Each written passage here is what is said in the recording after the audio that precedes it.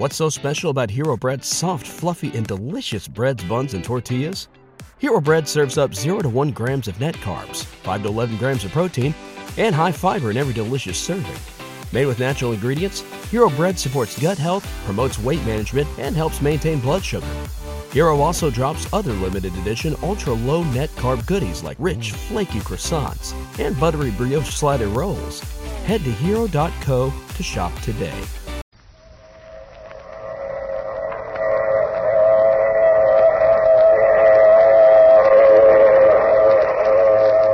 Transcribed. The Mutual Broadcasting System presents The Mysterious Traveler. Written, produced, and directed by Robert A. Arthur and David Coben, and starring two of radio's foremost actors, Ralph Bell and Brett Morrison, in The Planet Zitius.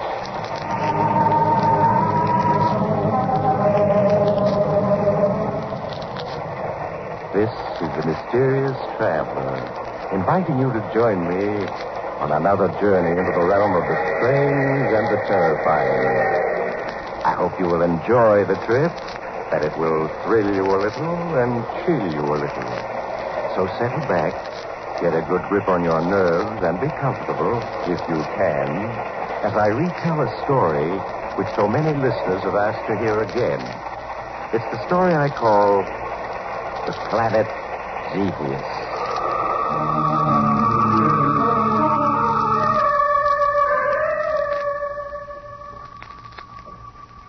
Our story begins in a large, darkened laboratory filled with intricate machinery and instruments.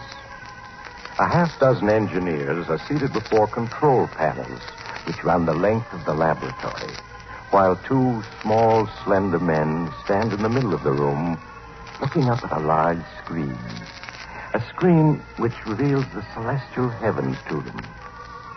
The two men follow closely, anxiously, the movement of a pinpoint light across the screen. Signal's coming in much stronger, Commander. Yes. The ship is approaching the stratosphere. I think that this time we've succeeded. Let's hope that all goes well in the landing. Yes, we've waited so long for success. Pay close attention to the controls, men. The IPX-4 will soon enter the stratosphere. Prepare to land it. Pardon me, Commander Destro? Yes, what is it? My name is Vidray. I've been assigned by the Scientific Council to act as historian for the work you're engaged in. I see. Well, you come at a most momentous time, Vidray. If you look at the screen above us, you'll see history in the making. Oh, allow me to introduce Professor Capaccio, our chief scientist. How do you do, sir? I'm happy to meet you. You were saying, Commander, that history was being made this very moment? Yes. You see that small pinpoint of light on the tetro screen? Pinpoint of light? Oh, yes, I see it. That is the IPX-4, Interplanet Experimental Ship number 4. This year will go down in history as an epoch-making year. You mean that you actually succeeded? Excuse me. The IPX-4's entered the stratosphere. Attention, Master Control. Prepare to land the IPX-4. Switch on retarding jet number 1. Switch on retarding jet number 1. Switch on retarding jet number 2. Switch on retarding jet number 2. Instrument reading. Speed, 1,200 miles per hour. Altitude, 60,000 feet. 900, 40,000. 700, 30,000. 500, 20,000. 300, 10,000. Speed, 100 miles per hour. Altitude, 2,000 feet. Signal base crew to stand by. Base crew signal to stand by. Instrument reading. Hovering 500 feet. 300. 100. Flight completed. The IPX-4 has landed, gentlemen. And with it, a new era has begun. An era in which we shall travel through the entire solar system to other planets. You finally succeeded. Yes. And the crew, they came through without any injuries or ill effects? The entire flight was controlled by us from this laboratory. The only crew we had on that ship were animals. The animals are alive and well. The flight vision screen aboard the ship permitted us to see and hear them every moment of the flight. Now there remains but the final step. A flight with human beings as the crew? Yes. We shall start to prepare for it immediately.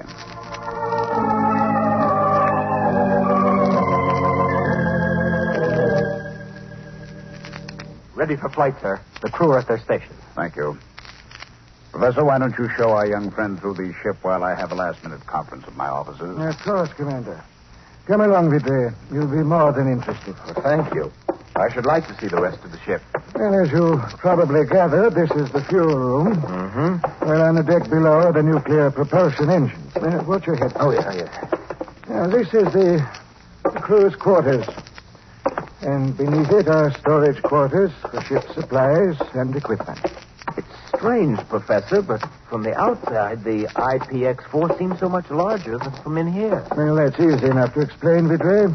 You see, the IPX-4 is a hull within a hull, and this is the inner hull. Oh, I see. And it's the outer hull that protects it. Yes.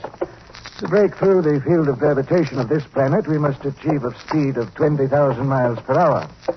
At that speed, friction creates great heat on the outer hull. Heat which we, fortunately, won't feel in this hull. I understand. Is this the control room? Yes. And don't be overawed by these hundreds of controls and instruments. In time, you'll come to understand them all. That large screen, is that the eye of the ship? Yes. Once we're in flight, what lies before us is projected on the screen.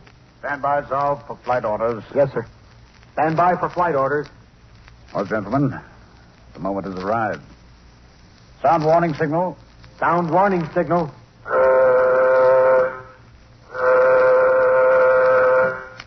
Switch on flight vision screen. Switch on flight vision screen. Establish contact with base. Establish contact with base. Cut in nuclear jet number 1. Cut in nuclear jet number 1. We're taking off, Vidre. Cut in nuclear jet number 2. Cut in nuclear jet number 2. Instrument reading. Rate of flight, 500 miles per hour. Altitude, 1,000 feet. Rate of flight, 2,000 miles per hour. Altitude, 150,000 feet. Don't worry if you start to black out, Vidre. It's to be expected. The crew is conditioned for it. Rate of flight, 5,000 miles per hour. Altitude, 140,000 feet. Rate of flight, 10,000 miles per hour. Altitude, 300,000 feet. This is the crucial moment, Vidre. Rate of flight, 11,000 miles per hour. Altitude, 500,000 feet. Rate of flight, 13,000 miles per hour. Altitude, 700,000 feet. Hear that surge, Professor? We've broken through. We're in space. Yes. Rate of flight, 24,000 miles per hour. Flight distance covered, 2,000 miles. We've made it, Professor. With each minute of flight, our speed accelerates. Yes. We should soon reach our maximum speed of 50,000 miles per hour. Rate of flight, 30,000 miles per hour. Flight distance covered, 3,000 miles. Take over, Zalv. Yes, sir. What's the matter with Vidre? Did he black out? Yes. He wasn't conditioned for the flight. Oh, he'll be all right in a few minutes. When you bring him into the chart room, I'll be plotting our course.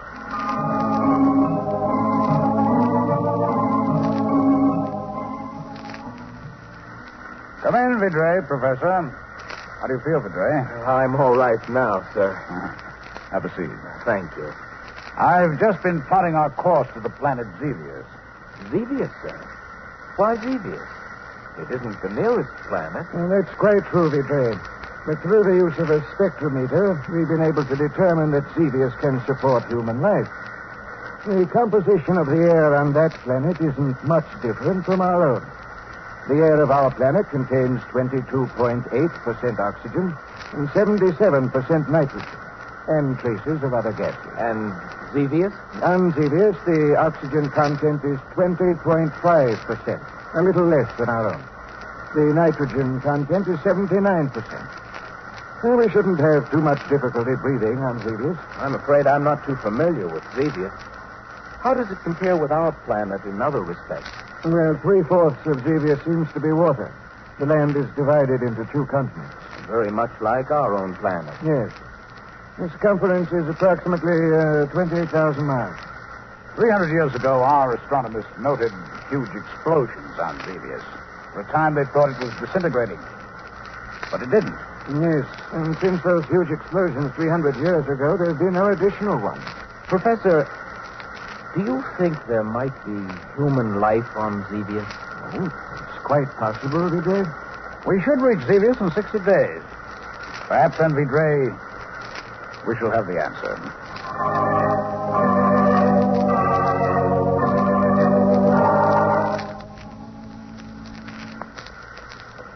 Stand by to land on Xevious. Attention, crew members. Stand by to land on Xevious. We're approaching Xevious already. It's exerting a strong pull toward its surface. Yes. Switch on redox sender. Switch on radar sender. Our radar signals are reaching Xevious and being reflected back off its surface. As we get closer, the speed of the signal will accelerate. I see. Cut nuclear jet number 2. Cut nuclear jet number 2. Cut nuclear jet number 1. Cut nuclear jet number 1. How quiet it is. Seems strange not to hear the engines after 61 days. Instrument reading. Rate of descent, 500 miles per hour. Approaching stratosphere. Altitude, 400,000 feet. Rate of descent, 600 miles. Altitude, 300,000 feet. Our speed is increasing. Why? We're in Xevious orbit. Gravity is pulling us down toward it. Switch on retarding jet number 1. Switch on retarding jet number 1. Instrument reading. Rate of descent, 400 miles per hour. Altitude, 200,000 feet. Professor, look. You can clearly make out Rate of Xevious' descent, surface now. 300 miles. Yes. Altitude, We're near the coast of one of the 100,000 feet. continents. That small silvery thread is a river flowing into the 100 sea. miles How per hour. green it is.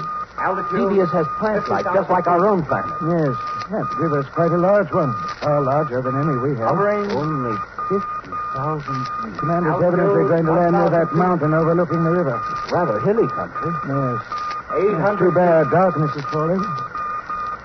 600. 400. 200. 100. Flight completed. We've landed. Cut retarding jet number 1. Cut retarding jet number 1. Cut redox sender. Cut radar sender. Well, gentlemen, we've done it. Flown 80 million miles from our own planet to Xevious. Congratulations, Commander. Thank you. Well, it's already grown dark. We'll wait until morning before leaving the ship. Meanwhile, Professor, I suggest you make extensive tests of the air on Xevious. We can't be too careful. Quite agree. I'll proceed at once, Commander. You'll have a full report by morning.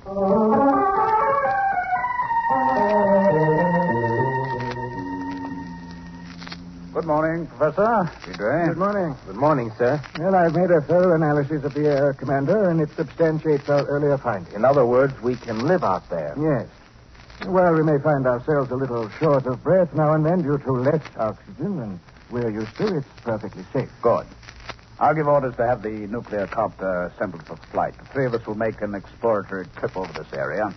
Be prepared to leave in exactly 1 hour.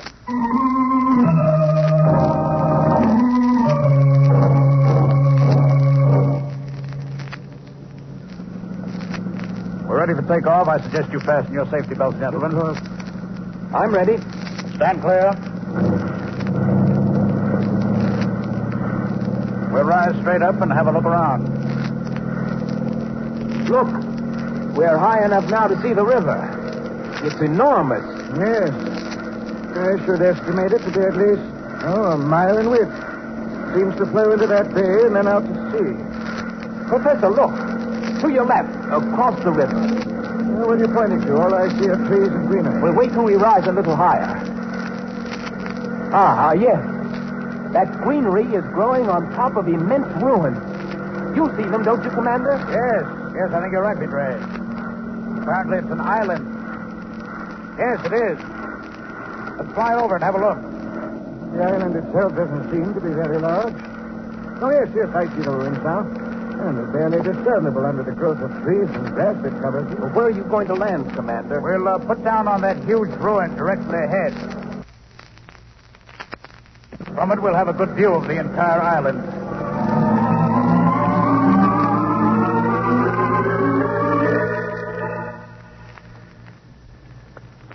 These ruins are truly amazing, Commander. Thousands and thousands of buildings and dwellings covered by trees and grass. These are the ruins of a great civilization. How old would you estimate these ruins to be, Professor? And from a rather hasty study of the plant life that's grown over it, I should say approximately, 300 years. 300 years. Do you think those huge explosions our astronomers saw on this planet 300 years ago might have wiped out this civilization? That's quite possible, Commander. Where's Vidray gotten to? Oh, there he is. Oh, Vidray! Don't get too near the edge. You may fall over. I'm being quite careful, Professor. I just wanted to see what was below us. This ruin we're standing on must have been a huge building leveled by some great force. If you look over the edge, you'll see that it slopes down to what seems to be streets. Streets? Yes, very much like those on our own planet. It would be quite possible for us to make our way down the side of this ruin to the bottom. Can't be more than 200 feet. What do you think, Professor? Why not? By all means, let's descend and have a look around.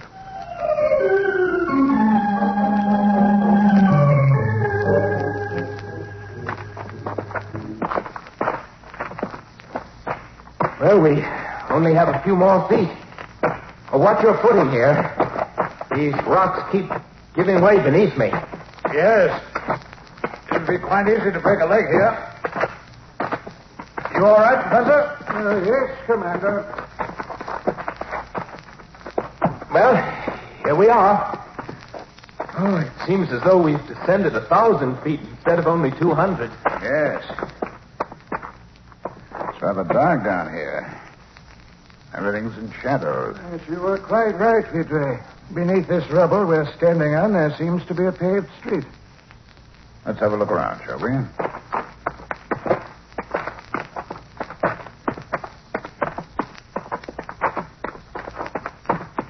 Look at those ruins. They seem to have been huge buildings. Yes. If I may judge, they must have been 7, 8, perhaps 1,000 feet high. Apparently, this civilization was almost as highly developed as ours before it was destroyed. Yes. Professor, do you think it's possible that there may be descendants of the people who built this civilization? It's possible, of course, but as yet I've seen no signs of them. Look, there's a building which hasn't been entirely destroyed. Let's have a look inside. Yes, by all means. Perhaps we'll discover objects that will give us more information about the race that once lived here. How huge that entrance is. It looks quite dark in there. Unfortunately, I have a small torch. Come along.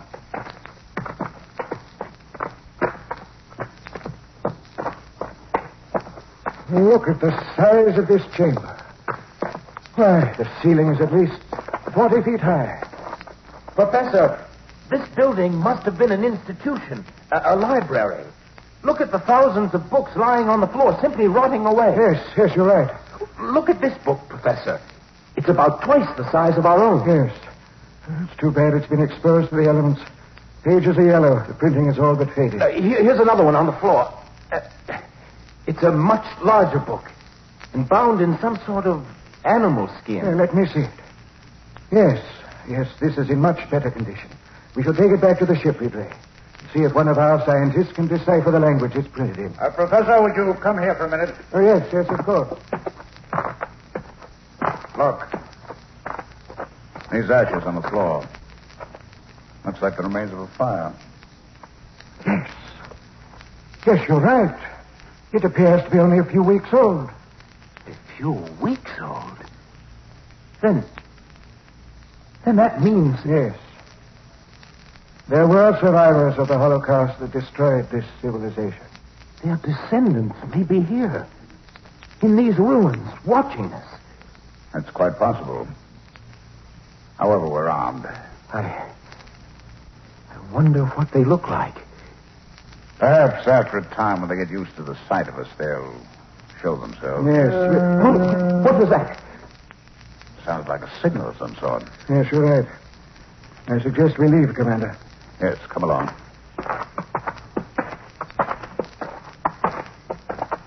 It feels good to get out of that dark chamber. There it is again.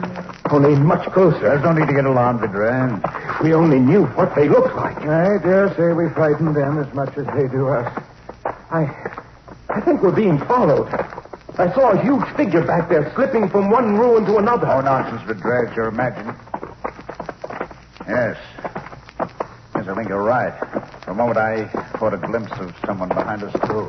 We're almost at the foot of the ruin which we descended. We haven't much further to go. Perhaps we ought to fire our weapons as a warning. No. They'd surely take it as a threatening gesture. We don't want to do that. Yes, well, here we are. Let's not waste any time climbing to the top.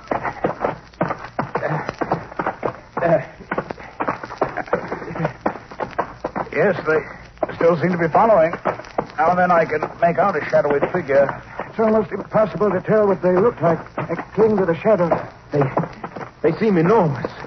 Much larger than ourselves. Mustn't let your imagination run away with you. It's amazing how much faster we're going up than when we came down. We're almost at the top. I have a feeling they won't try to climb this ruin after us. Evidently, they don't like daylight. Here we are. Professor, look out! Oh, it was close. What was it? I threw some sort of weapon at you. Oh, it's nothing but a long, round pole with a sharp piece of metal on the end. It's a spear. We have them in our museums. It's the weapon of a primitive tribe. Then they must be little more than savages. Yes. And I don't think they'll come after us, but I suggest we take off and return to the ship.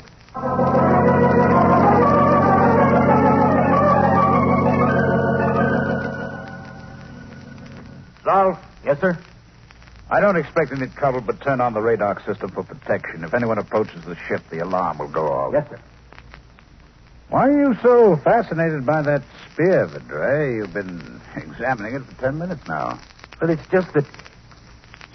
Well, it's an enigma, Commander. We find the ruins of a great civilization. Huge buildings, dwellings, streets. A city that must have had 4 or 5 million people. What happened to them? We can only surmise, Vidra. Perhaps it was a violent quake, a gigantic tidal wave, or some other huge force that all but wiped them out. And this spear... Could it have been hurled by a descendant of that great race that built all that? Yes, it's quite likely. But look at this spear. The man who threw it was little more than a savage. Perhaps the wheel of evolution has slowly turned to its starting point. It's difficult to say. The alarm. Someone's broken through the radar system. All crew members, attention. Report to stations. Switch on radar screen. Switch on radar screen. It's too bad night has fallen. Screen reveals nothing but shadowy trees. Yes. What's that? Sounds very much like spears bouncing off the hull. Yes, we're being attacked. Oh, their spears can certainly do us no harm. Commander, look at the radar screen. It's a huge figure. It's hard to make off. He's carrying a burning torch. Yes. South. Yes, sir? If that figure carrying that torch attempts to approach, fire on him with a ray beam. Yes, sir. Look, he's running towards us. Yes, he's out to set the ship on fire. Look how huge he is. He's simply gigantic. Yes, you're right. South, fire. Yes, sir. He's down. Only a few yards from the ship. Yes. He doesn't seem to be dead. I can see him moving. Burst from a ray beam would have killed any of us. It only seems to have wounded him. South. Yes, sir? Order a party of 6 men to go out and bring that monster in here. Yes, sir, at once.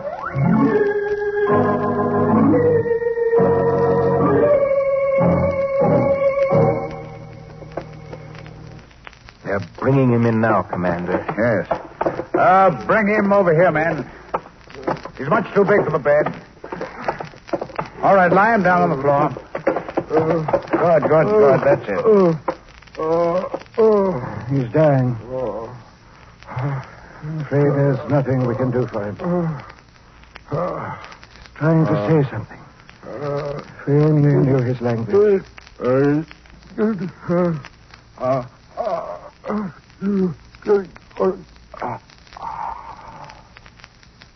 Professor. He's dead. Too bad.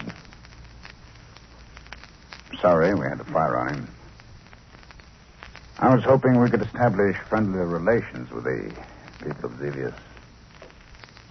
Look at the size of him. He's gigantic. Even larger than I thought. Yes. He must measure at least here. Let me see. Professor, the leather-bound book you found in the ruins. I've succeeded in deciphering the language. I've already translated the first 2 pages. Be patient a moment, Ledro. I want to finish my examination of this man of Xevious. It's amazing. Simply amazing. This book you found is apparently the key to their civilization. As soon as I've translated the rest of it, I'm sure we'll have a... This man of Xevious, I should say, he weighs at least 200 pounds. And as for his height, he's at least 6 feet 1. 6 feet 1? Why, that would make him almost twice as tall as we are. Yes. But that isn't all. He only has 5 fingers. 5 fingers? Are you sure? Positive. Please, sir, I wish you'd let me read you the translation of the book you found in the ruins. Oh, yes, Ledro. By all means. Go ahead. Well, I've translated only the first 2 pages. It begins this way. When God began to create the heavens and the earth was a desolate waste, with darkness covering the abyss, and a tempestuous wind raging over the surface of the waters. It's evident, sir, that this planet we know as Xevious was called Earth by the race that wrote this book. Earth. I wonder what happened to the people of Earth that brought their civilization to an end.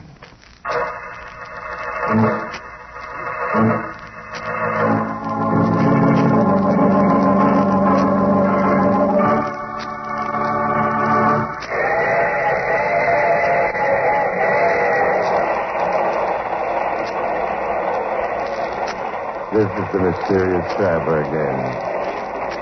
Did you enjoy our little visit to the planet Xevious, or better known to us as Earth? What's that, madam? You don't like the sort of civilization being destroyed? Well, fortunately, it doesn't have to happen. Not if we don't want it to. Oh, by the way, all names of characters in this story were fictitious, and any resemblance to the names of actual persons is strictly out of this world.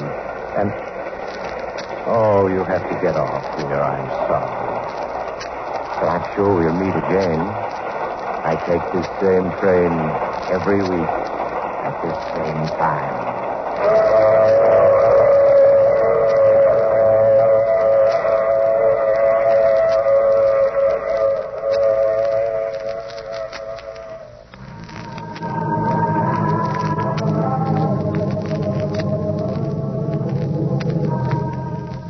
You have just heard The Mysterious Traveler with Maurice Tarplin in the title role. Others in our cast were Ralph Bell, Larry Haynes, and Lawson Zerbe. All characters in this story were fictitious. Any resemblance to the names of actual persons living or dead was purely coincidental. Original music composed and played by Al Finelli. Bill Tompkins speaking. This is the Mutual Broadcasting System.